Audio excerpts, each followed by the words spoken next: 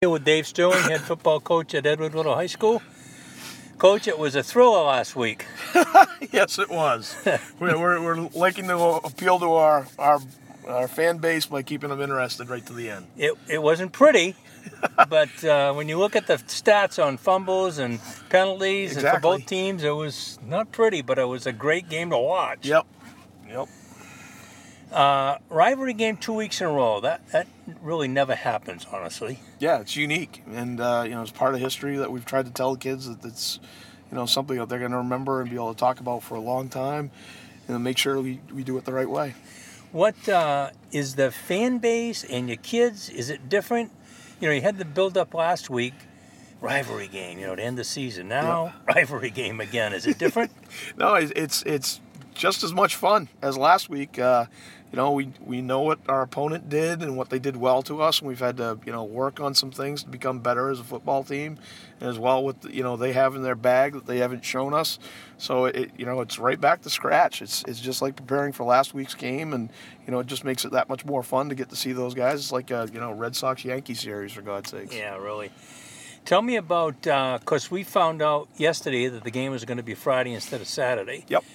So for you as a coach, and I asked Coach Nick the same thing, you had planned on 5 days of practice, and you lost a practice day. Yep. What's that like for you to find out partway through that, whoops? Scramble mode. Get everybody back in the huddle and readjust our practice plan, and being over here on a Thursday night again is really good.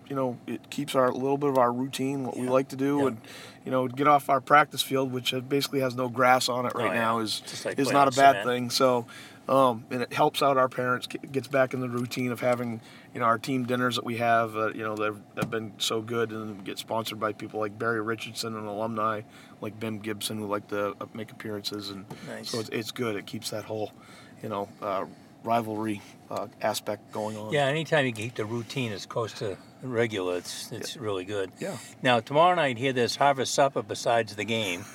So I'll be parking somewhere in Lewiston, I think, and jogging over from here. And they're hopefully going to wrap up here at Walton School at 6:30, so that should give a good hour time frame, before we get started with our game, for people to get in and out. And, there's plenty of parking in the front of the school as well as on the streets right here around town. It's just a matter of, getting everything, assembled correctly. Yeah. Now, thinking back to last week's game, any players you want to single out? Ricky Cody played an amazing game. He had 14 tackles. He made some really good catches in the game. Threw for a 61-yard touchdown as well. Kevin Haskell, kid who we've been missing, was a difference maker on our defensive side of the ball. He had 11 tackles, and he just gives us such a speed aspect defensively that it's hard for teams to pick him up if he's blitzing off the edge. And you get people like Josh Kaiser, who's been a captain and a team leader, is two-way performer for us. You come out and watch a game with Josh Hamill, and you just get amazed what the young kid can do with his size and speed. And people would compare him a lot to like a Wes Welker or a Julian Edelman, the way he gets open in the flat and then just makes things happen. And then at the end of the half, he made a leaping catch that probably was 2 feet above his regular vertical, hauled it in over three Lewiston defenders, and you can't say enough about what our kids lay on the line each game to give us a victory.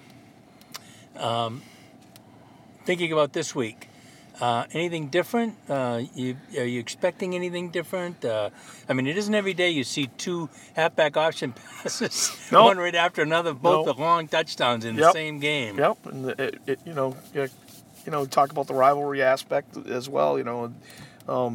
We know them as well as they know us. We've seen a lot of game film for them for the past season, in this season, and they do a lot more in their offense than they showed the other night.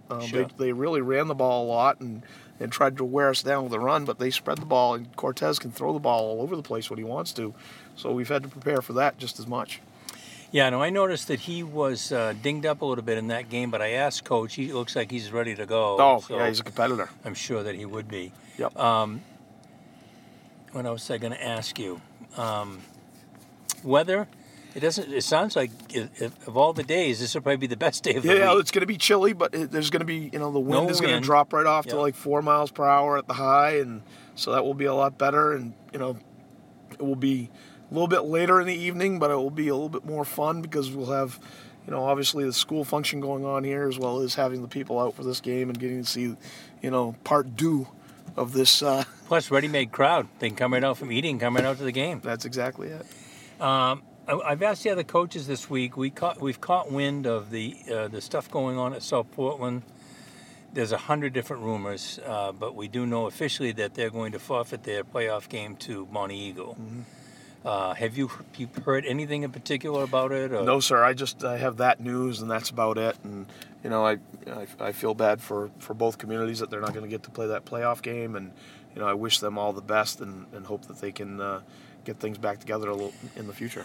I said I almost wish, it's wishful thinking clearly, but I wish that they could have known that last weekend, so they could have called the next team down on the list and said, "Hey, you want a playoff game?" And boom, they're in. You always wish for a little bit different things Sure. that could happen, but you never know what can happen. There's been plenty of aspects of life that interject into football. We've had a number of injuries, as well as we've got one of our key players has had to miss a lot of school this week because his father's dealing with brain cancer.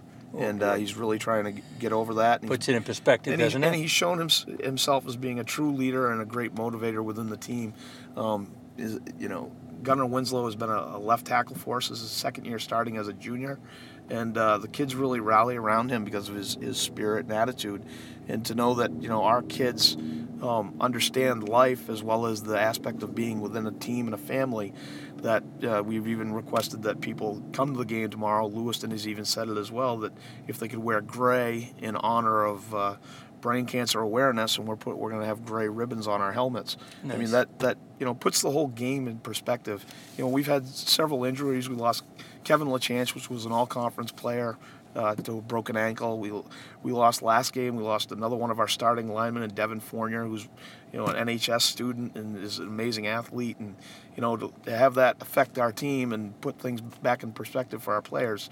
You can talk all about forfeiting games, but it's the aspect of life that football brings Sure. to these kids that they will understand a lot better. Yeah. Well, Coach, we'll be here. I think Randy Whitehouse may do the game with me. We've had Excellent. Jeff Benson's out of town, and changing the game from Saturday to Friday, we were scrambling a little bit to find a partner for me. So this is when we miss Haley really badly. Right? I know. We all miss Haley really badly. He'd love doing this game 2 weeks in a row, wouldn't he? Yes, you would, you banana. Yeah, boy, isn't that the truth? All right, Coach, good luck, and I will see you tomorrow night. Yes, sir.